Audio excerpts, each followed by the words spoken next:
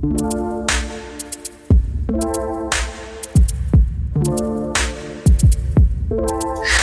morning, good afternoon, everyone. I am Stephen Drew from the Architecture Social, and I am joined here by Ruchi Sabale. Did I get that right, Ruchi? Yes, Stephen. You did indeed. Yes. Okay, fantastic. Ruchi, it's a pleasure to have you here, and what a joy. It's a bit of a strange time, but hey, Donald Trump is not here. This is free. This is free territory. We might have the vaccine coming out and all this stuff, which is great. And it's just nice to take a breather and also chat a little bit about architecture. But one of the reasons, of course, it was good to speak to you. I think, though, looking at your career today and having discussed it and having explored it with you is absolutely fascinating. So it's a pleasure for you to join us. How are you, first of all? Are you okay? Stephen, thank you so very much. First of all, it's an honor to be a part of this fantastic platform, Architectural Social. I love it.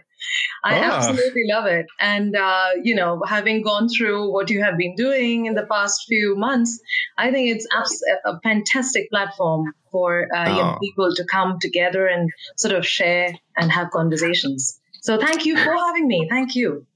No worries, of course. And so for anyone that hasn't met you so far, I can see here on your career as well, you've been a project architect in India. You've then been an urban design consultant. You've been a senior designer. You've done a bit of interior designer. You are like super lady right now. And then, and so you're an associate as well as that. And one of the reasons why I thought it'd be good to talk today is because you are a project manager in an architectural practice, which is quite an impressive feat and not a role that is typically done. So, wow, first of all, how have you done so much stuff? What's your secret? Is there a secret in there? You know what? I have always sort of been super enthusiastic and super eager to sort of just try new things. I mean, that's just been, in my nature. So perhaps that's just given me opportunities as well, because, many times you do go looking for opportunities, but sometimes they just come to you.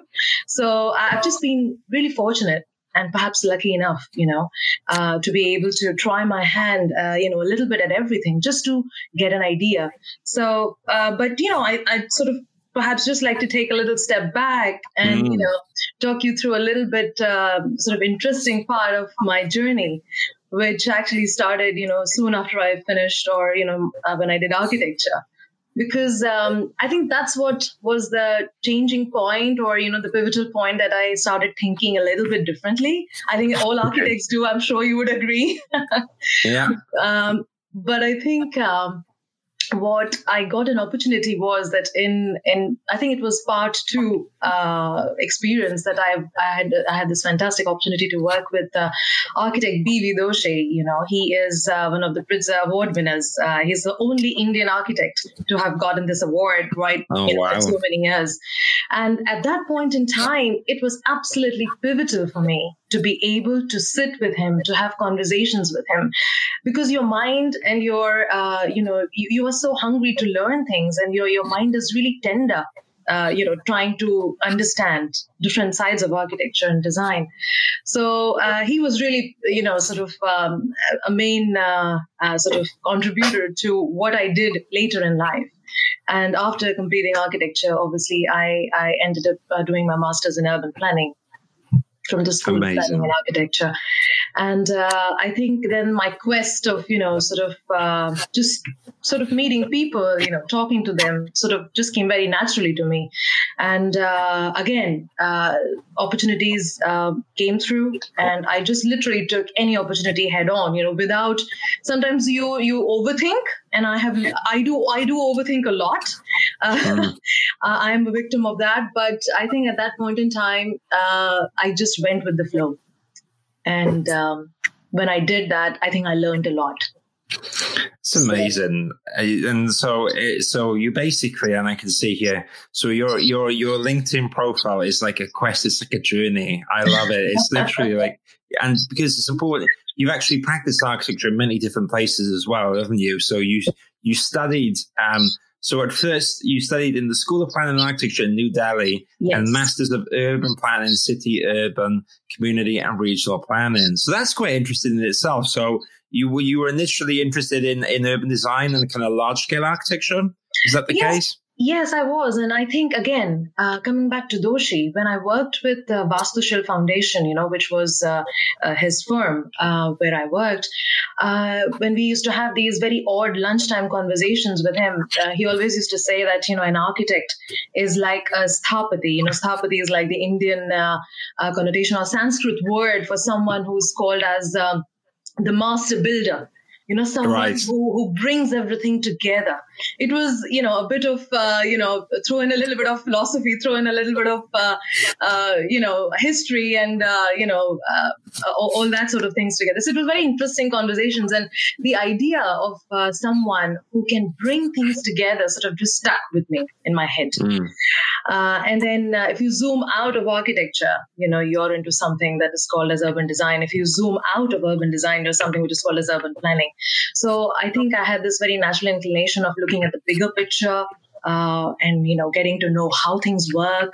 So, that's what was my drive after finishing architecture. I wanted to do, urban planning / urban design. So amazing. And what's quite interesting is because we're talking about the large scale, but you've also... And so we're talking about some of the stuff that you did in India as well, which is amazing. But you came to the UK at some point around what? It seems around 2007. So you had a nice year or two before the crash to the market. But Absolutely. yeah. So you had a bit of a nice time, but then you joined Benoy. And what's interesting, because the work at Benoy is very different. And I can imagine a lot of it was retail as well. Yes. And that is completely the different end of the scale, isn't it? Compared to what we're talking. Absolutely. So, yeah. What did you do at Benoy? It'd be lovely to hear about some of the stuff and how different it was maybe, culturally and what you learned on that different scale. I would love to understand it. And again, a very interesting story with Benoy, Stephen. It so happened that I was working in Mumbai with a retail firm again called as Prozone. And at that point in time, I was obviously, working as an urban design consultant. And I was very heavily involved in getting planning applications, in the Indian context, obviously, talking to people, talking to public and getting some projects approved. And I sort of, had the idea and the knowledge base of sort of maneuvering, through the statutory processes that were there in India. And there was a time around that time that my husband and I, we sort of, decided to move to the UK, just to explore, widen the canvas a bit and see what's in store. And this particular firm that I worked with, fortunately, had a joint venture with Capital Shopping Centres, which was, where Benoy and Capital Shopping Centres were partners in Blue Waters, right? I mean, that's how, they wanted to expand their retail and architecture expertise in Asia and in India. So I had literally handed over my resignation letter, but my director then in Prozone was like, hey, where are you going, right? Well, why are you going? Where are you going? So when I did say that I was moving to London, he said, well, hang on a minute. I think this would be an awesome opportunity for you because I feel that, you're the right person to work cohesively with Benoy, being a part of Benoy, and telling them because they had already were going to do the concept design and the schematic design for one of the projects that I had worked on. Right. So anyway, I got telephonically interviewed just before Christmas by Graham Cartledge, who was then the chairman of Benoy. It was a fab experience. It was fantastic talking to him. Then eventually I did have a series of formal interviews. And they felt perhaps I was the right fit. And they really appreciated the fact that I brought in a lot of cultural, regional understanding of the place. That's what was required for the level of design that they were putting into. Because you literally, design concept, you can't just take a Western, ideologies and sort of just stick it in Asia or in any different cultural setup. So I think it was a fantastic opportunity for me. It was like a jigsaw puzzle. So even before I landed to the UK, I had a job in hand, which was really fortunate. And I consider myself really, really fortunate to have that. So yes, I did work on India projects after that. And then the crash was about to happen, but slowly what happened was that the Indian project started, they finished the schematic design, and, they were sort of, there was a calm time after that. And then the Middle East was growing during that time, as we all know. And then there was only the money flowing from the Middle East. So I worked on projects, which was Yas Island and the Ferrari World, which I think was a fabulous experience for me. Oh, wow. And, as I said to you, I have just been very appreciative of the fact that, you have an opportunity to learn something more. So as you had rightly said before that, I've sort of done the large scale as well as, the interiors.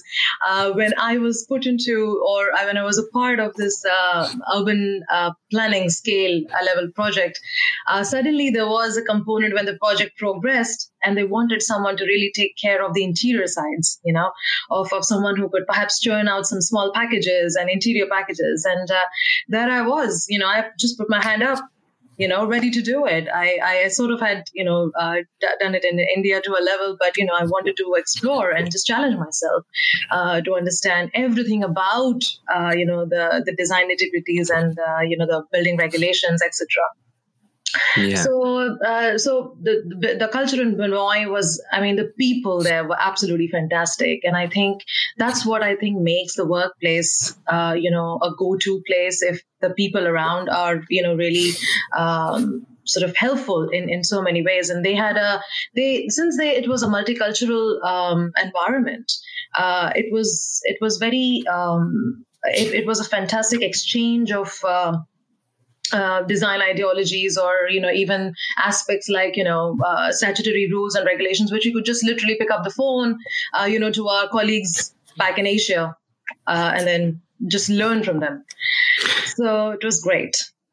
So they're a really good company, and I guess what it's interesting to talk about that period is because I was at Part 1 in 2008. Going into 2009, right. and I remember I joined the EPR Architects, and they were a great company, but it was a tough time. There was redundancies there, and and that's why anyone during this period right now with coronavirus, there's definitely similar strains. So that's why I always try to remind people that you can survive it, you can get through it. It's not going to be easy, but I imagine it was tough for a while at Benoy. You're saying it's a good culture as well, but like everyone during the pandemic, you have to work extra hard, kind of survive it. It's not for the faint of heart. So what was it like at Benoy at the time? Was it all just muscling down, powering through on the projects you were doing and just keeping afloat? Yes, absolutely. And I think it was challenging. 2009 was extremely challenging. But again, I think I was just fortunate enough to be in a team and to be in a project that had a lot of revenue coming in, and they had a lot of, the projects were still ticking. And although we had reduced in size in terms of the team, there were, we were thin, completely thin, like right from, 60 odd people working on a project, we were literally 50%. And we literally had to do, work extra hours, literally burn the candle at both the ends kind of a situation, right? But somehow we survived, and I sort of, managed to be employed and not being made redundant during that time. So I was just lucky enough, really to just continue. You did really well, and so you survived that. We all had a few bruises during that era, and so in total, you were just to kind of because I had to visualize it for people. You were at Benoy for close to 9 years. So yes, that clearly says the kind of company culture they were, but also is a testament to yourself. So you were at Benoy for 9 years, and then another opportunity presented itself. So you moved to CalSonati KL, right? Yeah.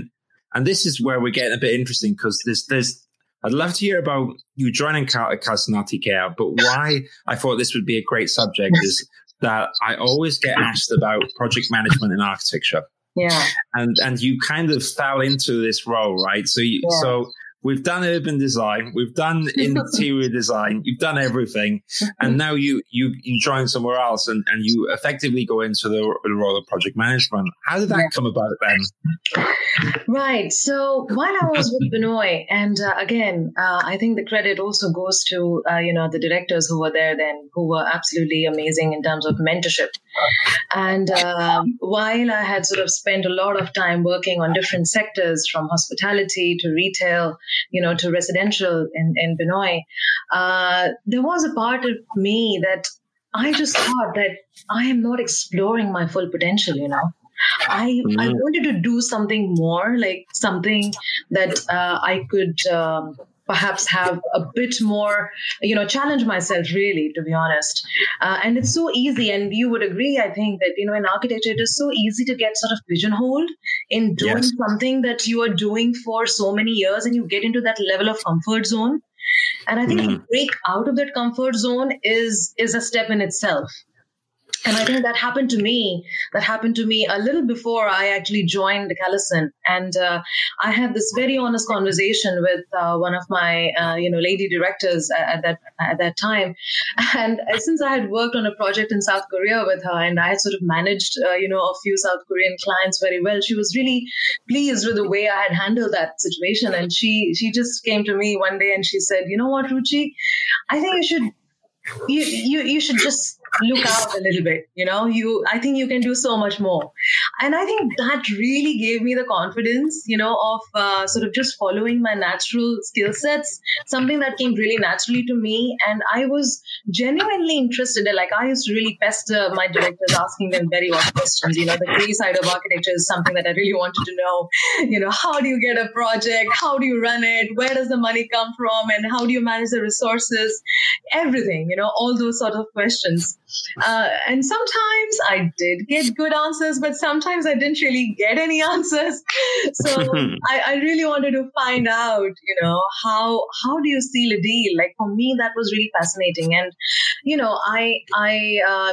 I was studying in India, obviously, some people do have this natural temperament of, they have the business acumen of sort of having a deal and, going out there and, selling yourself and, sealing a deal, basically. But there are some things that are actually not taught in architecture schools. We are fabulous. We are great in design. We know the basics. We know how things work. But how to actually get business is something that I really wanted to know. And I think that's what was my trigger after 8.5 years, and after having this push from my director and giving me the confidence, I just thought that, I really need to look into this. And I just, spent some time just literally introspecting what was I good at. I was obviously, I thought that, I'm great with people. I have great people skills. I can understand. I can get the bigger picture. And, my knowledge of urban planning, urban design, everything helped me in sort of analyzing this. And then something that was there in front of me was I wanted to manage. I wanted to be someone like a go-to person if a project had to be, started or completed. Like, I really liked that idea of being in control of situations. So, and project management that time in Callison RTKL was again like a role that I thought that was completely stitched for me because I think they offered this project management role, and they actually train you as a project manager internally within Callison RTKL. And for me, again, like, I've just been fortunate. I just feel that, people who you meet in your journey of your career or even your professional and personal life have a lot of role to play in how you sort of progress through. And my mentor there, Steven Greenberg, really was someone who really told me the intricacies, the boring side of architecture. If you want to put it that way. But it was so interesting for me. I loved the legal bit. I loved the financial bits. I loved the, the aspects of just simple bookkeeping. Like, I really wanted to know, how do you do it? How do you do it in real life? How do you manage a small 200 square meter project vis-a-vis, like 100,000 square meter project, So, And of course, client relationship is another story. So I really enjoyed my time there. Amazing. I think that's fantastic. There's such a nice insight, and I'm loving your bundles of energy. I can see why you did really well in the role. And so, what would be really interesting is, now you've seen both sides, because I think some architects may like the idea of project management. Like, oh, I'd love to be a project manager, and it worked for you, right? And you love it, and you've done well in it. And maybe you can tell us a few antidotes, a few things you've learned. But at the same time, I would say it's not for everyone. And so what would you describe as the kind of personality that does well in project management? Or is there a few examples where maybe some people are suited to becoming an architect, and then maybe it's more about learning certain skills which they can apply as an architect? Because not everyone needs to become a project manager, right? Correct. Absolutely. And you are absolutely true. And I mean, this is a real fact that everybody cannot be a project manager. Everybody doesn't have the temperament to become a project manager. And I think what I learned and what I analyzed about myself was that really project managers, need to be fundamentals. You obviously need to be people's person, Right. And project management, like in my dictionary, project management is more like priority management in my head. I think we all are born project managers in our personal lives and our professional lives as well. You are managing your life.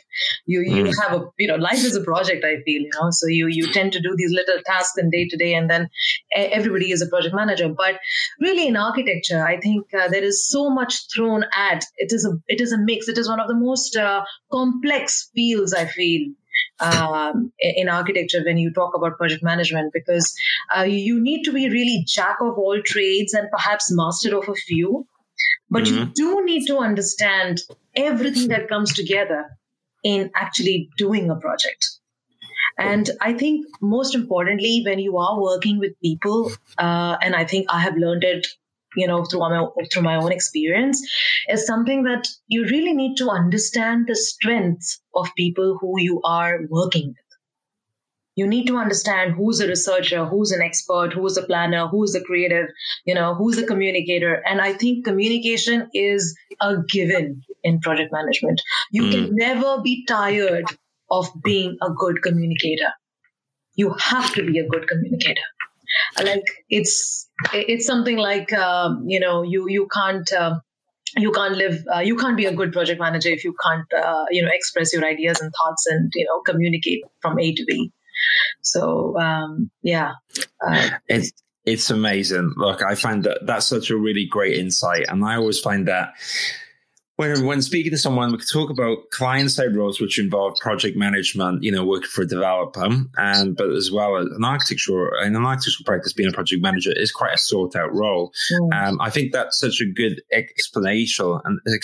And the other thing I always think about when speaking to these people is that what you have to remember is, and you tell me if you think this is a fair statement, when you're a project manager, you're about championing in the design for the best outcome. You're all about getting that project built on time, in budget, for the client's happy. And you're an architect, so you want the design tip top. But you're not, quote unquote, the designer anymore per se, is it? Your role has changed, and that's the bit that I always think is that you can't have everything. And that's when you're a project manager, you effectively step away from that lead design role, isn't there? And you can't do both. That's impossible. No, that's impossible. And I think in a way that you have to have a level of contentment and acceptance that, okay, this is going to be my domain. I have limitations that are, you need to learn to be able to pass the baton or give the responsibility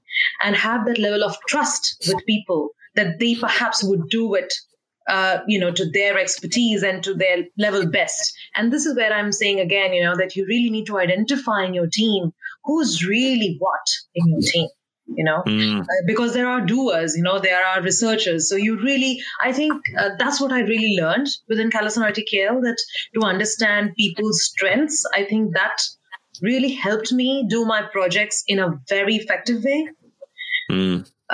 Because and of course, once you know the expertise of different people and the strengths or your strengths as versus their strength, you learn to delegate And that's what this project management all about. A very cliche, but I've sort of grown up listening to this from my dad. It's like managing men / women. Managing men is management. So literally that. I mean, you tend to learn the art of delegation or the art of managing men or managing people. And as I said before, and what you mentioned as well, it doesn't come naturally to everybody. So yeah, absolutely. That's why everybody can't be a project manager.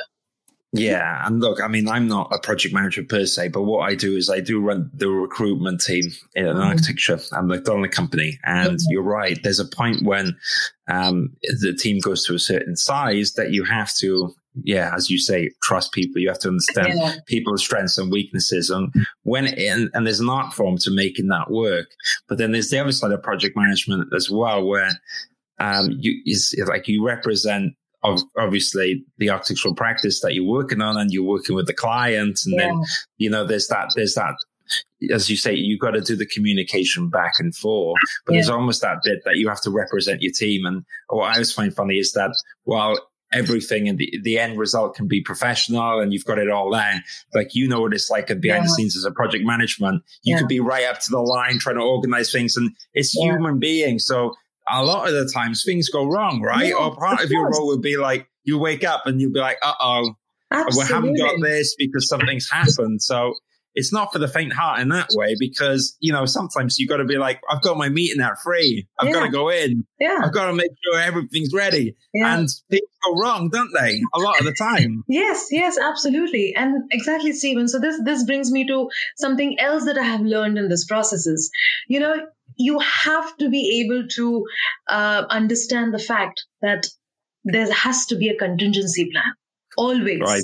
Like in my head, when I make a plan, whether it's a resource plan or a financial plan or anything, in my head, I always think of the contingencies. I always think of a backup. Plan B has to be mentally ready, while you're actually crafting your plan A. Right. And things go wrong. It's a given, like every day. And again, that I want to stress this. Every day in a life of a project manager is different. Every day is different. So if you are someone who, doesn't like the same old routine, then yes, project management may work for you, because, it's every day I've been to the office, and it's sometimes it goes as planned, sometimes it doesn't. Yes, it's interesting. And so as well, and dispel this myth for me, because I now learn that project management, a lot of it is communications, a lot of it's going to meetings. But my terribly inaccurate picture in my head at first was that a project manager literally sits in front of Excel all day with Gantt charts, but that's not what it's like at all, is it? So that's a complete myth then. Yeah, you could say that, although Gantt charts and Excel sheets do form a major part of our lives, but I do think that I think, again, being in an architectural firm and being a project manager in an architectural firm gives you that window or that leverage of just speaking into and just participating in some fantastic design charrettes that you always thought that you missed while being a project manager.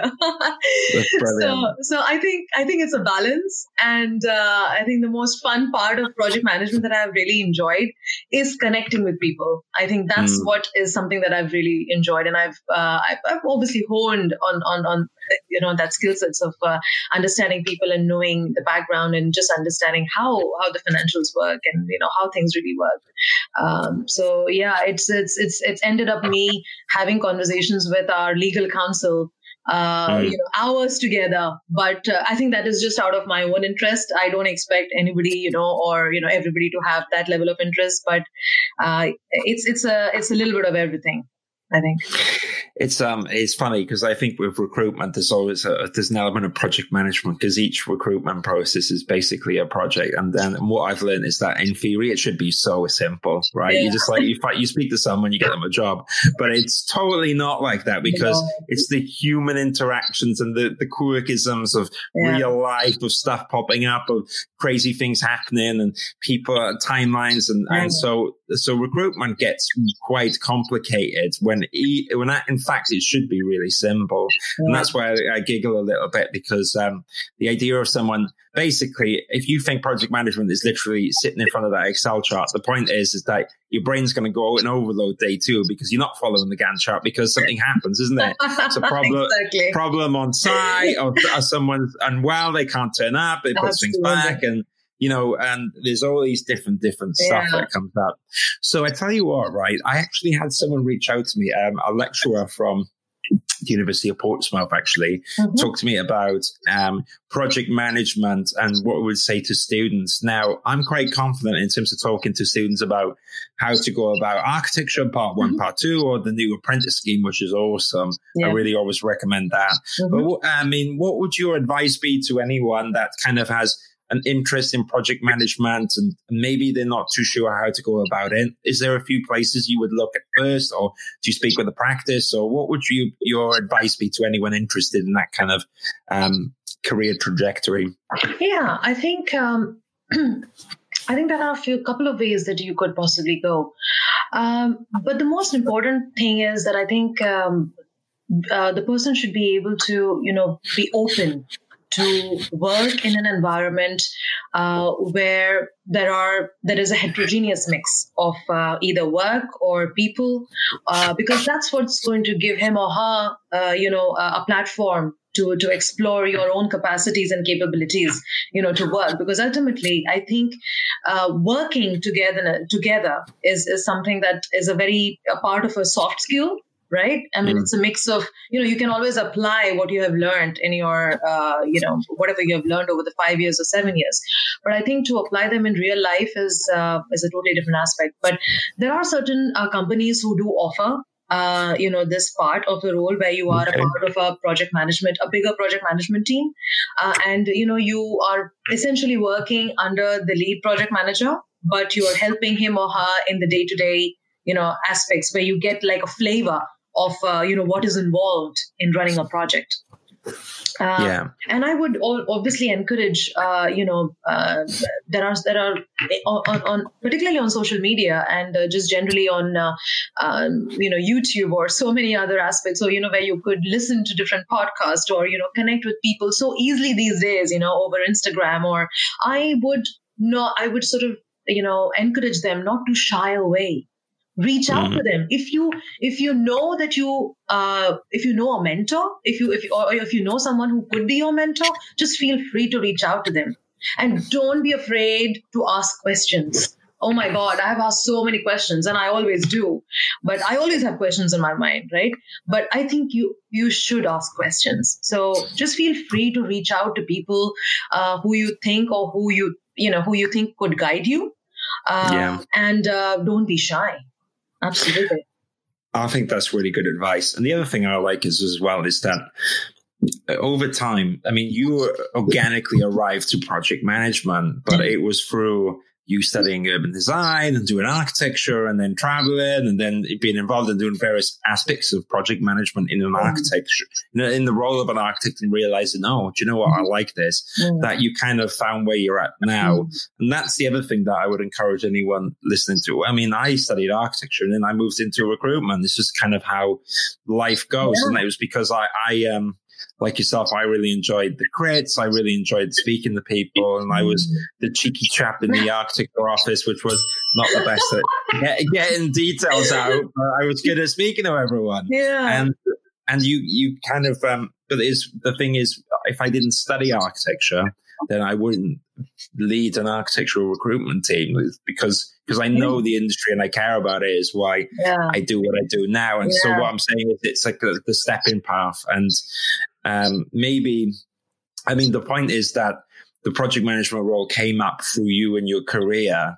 And maybe if there's anyone listening, you don't necessarily need to be a project manager per se, or I always say try being an architect first, or, some people, it's like, oh, should I do, I didn't do my part 3, but I worked in industry for 3 years to kind of feel out what I liked and what I didn't like about it. And that kind of informed my perception of what I wanted to do with my career. And I always think if you study architecture, you should at least go into architectural practice for a few years, and then you can use that experience to become a project manager, or go into, smaller scale interior design, or go big scale urban design, or, you might go, forget this, I'm opening up a cake shop.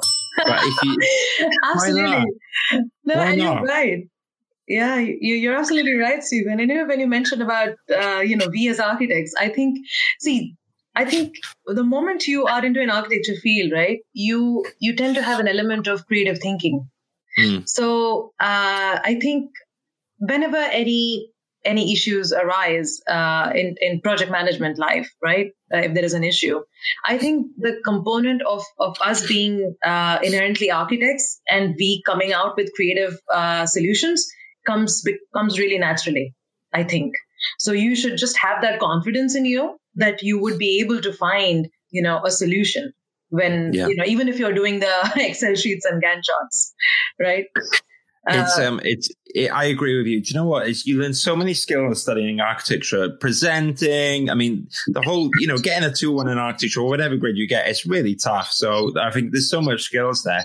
And what I like, which you quite highlighted as well, is because I think architecture is so broad and you learn so much. It doesn't necessarily mean that you are quote unquote a good businessman. Nor does it mean you have to be. Yeah. I mean, I think it's a handy skill. If you run your own architectural practice, I mean, I've run a few businesses and I've learned the hard way of doing it wrong half the time. And that's a good life lesson. But it's like what you said before of when you were asking questions about how do you win work? How do you do all this stuff? Because architecture is so broad. I mean, it's one art form to be like a really good front end designer, a really good delivery architect, but then running an architecture business or project management as a skill, that is kind of like a whole separate thing again. It's there's so much. So you kind of have to, I think the more you do architecture for a while, then you can kind of hone in on what you want to do. I mean, what do you think? Is that a fair? That is, Stephen. And I think you're absolutely right. I mean, I always draw this parallel, in my family, everybody is into medicine. And it's like, when you are out of a medical school and we are out of architecture, there are so many specializations that are there at your disposal that you could possibly, you could become an oncologist or a radiologist or an ophthalmologist and, or just become a GP, general practitioner who knows perhaps a little bit of everything, right? So it's really, a whole spectrum. And that's what architecture actually gives you.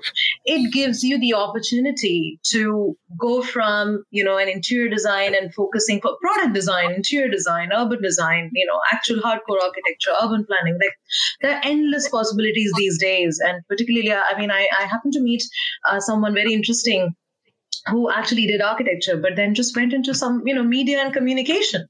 Like she just thought that, she was a bit more of, a media person. But architecture actually helped her to know her skill sets in that sense. So you just have to, do a little bit of introspection sometime, take a little bit of me time, and thank God to, to see the good part or the good side of this lockdown is it has given people time to reflect. Yeah. And I think the positive way of using this time is really, just really understanding, what are my skill sets? What am I good at? Do you want to hone those and, just encash opportunities with those? And I think if you do that, the work doesn't really become like work, like a chore. You don't have to do an extra effort. So, yeah. I think that's great. Well, that's how we started talking last week, isn't it? Because of my podcast, which was kind of like with me banging my barrel on the horn saying people should use this time in lockdown to do try and be constructive. Yeah, because I mean we're all guilty of it, and I just think that it's better to do something or learn from it than to look back and it to be a waste of time, because we can't go back. And hopefully, if this vaccine ever does come out, which it sounds hopeful, but the point is there is light at the end of the tunnel. And what kind of person do you want to be at the end of the year to be like, oh, that was tough, I didn't really do much, or do you want to do something? I mean, That's why I say, but no one's perfect, and we all learn along the way. And so, I mean, that's been really useful. What I would like to do would be interesting to know though as well. I mean, can you give me a flavor for anyone to visualize the kind of projects that you project manage, or I mean, what's been the biggest, craziest, or most complicated building that you've overcome and delivered? Have you worked on any big ones you're allowed to talk about, or complicated projects? I may not be able to talk about the ones that I would want to talk about, but there are, this is a recent one, and I think I've used it again. I've used this project for my academics. I by the way, I recently just finished, my part 3. I wanted to do it. It was in my bucket list, so I've used this year for that. But having said that, I mean, it's this project. It was a spinning studio, and it was a very small project, but you cannot even you would think that a smaller project will be less complex, and it wouldn't have as many issues as a bigger project, but that's not the case, unfortunately. You never know what is happening or what would happen tomorrow. Even if you have planned and, worked it out to the T, you don't know what would happen or what would go wrong. And that's everything that would go wrong, perhaps went wrong. But in the end, I think what my biggest learning was, communication was something that I learned for this project, because I literally project managed this, and I was involved in this project from our IBA stage 0 to, stage 7, stage 6. And there was an element of, and we are all guilty of it. Architects are all guilty of this. Whenever there is something happening where, you are asked to do an extra bit of work, we don't ask for additional service, or we don't ask for money, or, we don't ask for, we in a way, in my head, and this is completely my take on this, I think we really devalue what we bring to the table. And that is something I really learned, that if we as professionals, devalue, then how would you expect our architecture profession to be paid better, for us to have good profits, et cetera, et cetera. I know it's another podcast if you want to talk about it. But coming to the reality, the two issues were literally this: communication, which had to be, and not between perhaps myself and the client, or, the firm and the client.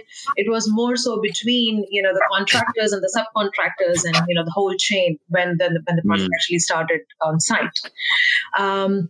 But yes, I think I'm not, for the next project I would perhaps go to, I am not going to shy away again to ask questions, to know the processes, to know what are the gaps. And I think it's very important to be able to do that, because only when you know the answers to these questions, then at least you know what contingency plan you're going to have if things go wrong, right? Yeah. So that's the learning I've had from, to tell you in a nutshell. It's amazing. And I love that as well. It doesn't matter the size of the project. Problems still can pop up. So in this case, size doesn't matter. No, gentlemen. It doesn't. Absolutely.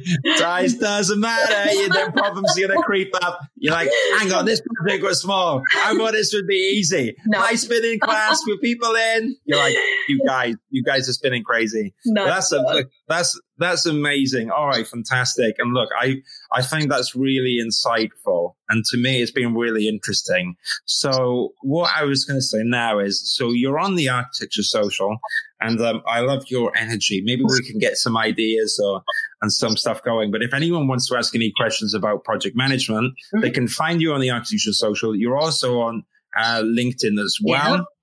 So someone can add you there. So it's Ruchi Sabali. Did I get that right? That's absolutely right. Do you know what I'm doing in my head? When you think about the wrong way, and then I'm like, which way is it? I'm kind of being like, oh, it's definitely not that one. All right, okay. Not that way, yes. But people can add you there as well. That's really great. I mean, I'm really excited to maybe if one day you can reveal the confidential projects, and maybe what we can do at some point is maybe down the line there could be a show and tell with a literal example where you project managed and overcome stuff. Yeah, because I think this is like a really nice intro, and then the next one we can have like the spinning class returns, and it's absolutely all the problems. You know what, Stephen? There's one definition. You know, have you been ever asked why do you feel proud of being an architect, or what do you like about architecture? Like I've got this question so many times, and very recently though. Okay, I'd like to read it out to you because I specifically wanted to mention this. And this particular definition goes like this. Okay, so the question obviously is, why do you feel proud of being an architect? So I read this somewhere. I'm just quoting. I smiled and said, a lawyer's income increases with increase in crime and litigation. A doctor's income increases with the increase in diseases, illness, and now the pandemic. But an architect's income increases with prosperity of people and the nation.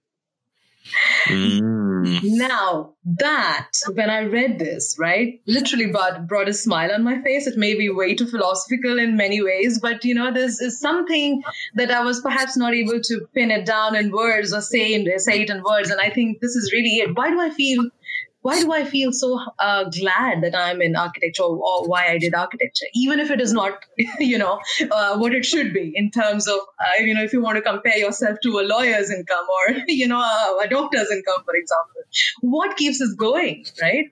There's always an element of surprise in our lives. But I thought this definition of an architect was quite interesting, right? What do you think of that? I think so. Yeah, I agree. And look, I think that architecture, the career, there is something so valuable. It reminds me of an associate at EPR who I was basically working for. And when I was a part one, and he had the same thing where he was saying, like, I've got a friend who's a lawyer who earns over 100 grand, and he's so jealous of me. And I remember thinking as a kid, like, why is he jealous? He's rich, But what it was is you said, I went, why? And, the associate said at the time, he's like, well, I get to draw all day and make a difference, whereas the lawyer doesn't. It's literally about money, in his friend's perception. Of course, you can get some solicitors that do great jobs, but the point is that architecture. And look, I'll tell you right now, in recruitment, there's always the 1% where you can make a lot of money, like everywhere else. But for the most part, if you think in architecture, it has to be about something that transcends money. And it's like yourself doing that project management, delivering the building, getting the people spinning in the spinning classes. That's all. That's but that's what makes it worth it, because that transcends being quote unquote. I like to use the analogy of, an accountant. I have a friend who's an accountant, and he was like, it's a nightmare. Or being a recruitment consultant like me, build a building, make something different. But I agree, and that's what I say. So, I mean, look, if that's your passion, then the architecture is always rewarding. You're going to get a few people saying it's not paid enough, and over time, hopefully that'll change. I do think it's what you're saying, though, of like, it's about retaining that value with the client. And I think what's good is the conversations, and I've had a few podcasts, and I think it's prominent in what people are saying. And I like what you say, Ruchi, about a bit of extra work. It should be extra time. I mean, when I ran a business before, we had accountants. Everything you do is extra. And we had a solicitor as well, because you got to set up all the recruitment, law, legal stuff. And let me tell you, when you ring up a solicitor, they have a little button there. Of course they do. They're like, don't they? Stephen Drew's ringing. Let's turn it on. Half an hour conversation, £100. You're like, what? But that's industry standard. Yeah. And I think that the point is, you can do it in a way which is not, because I think people almost feel a bit embarrassed to ask for money sometimes, and that shouldn't be the case.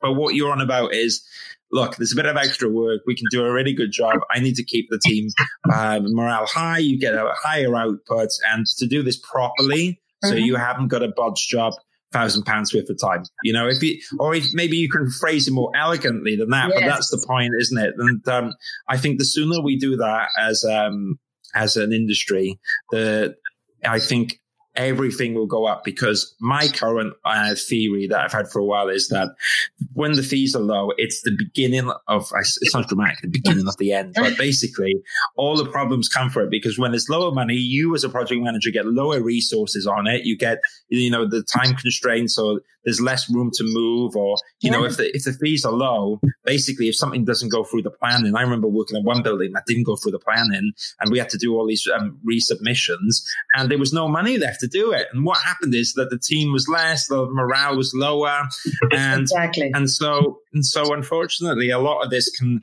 if the fees are right at the start, it can be the difference between an enjoyable spinning experience, or Absolutely. or just just literally spinning plates, to further the analogy.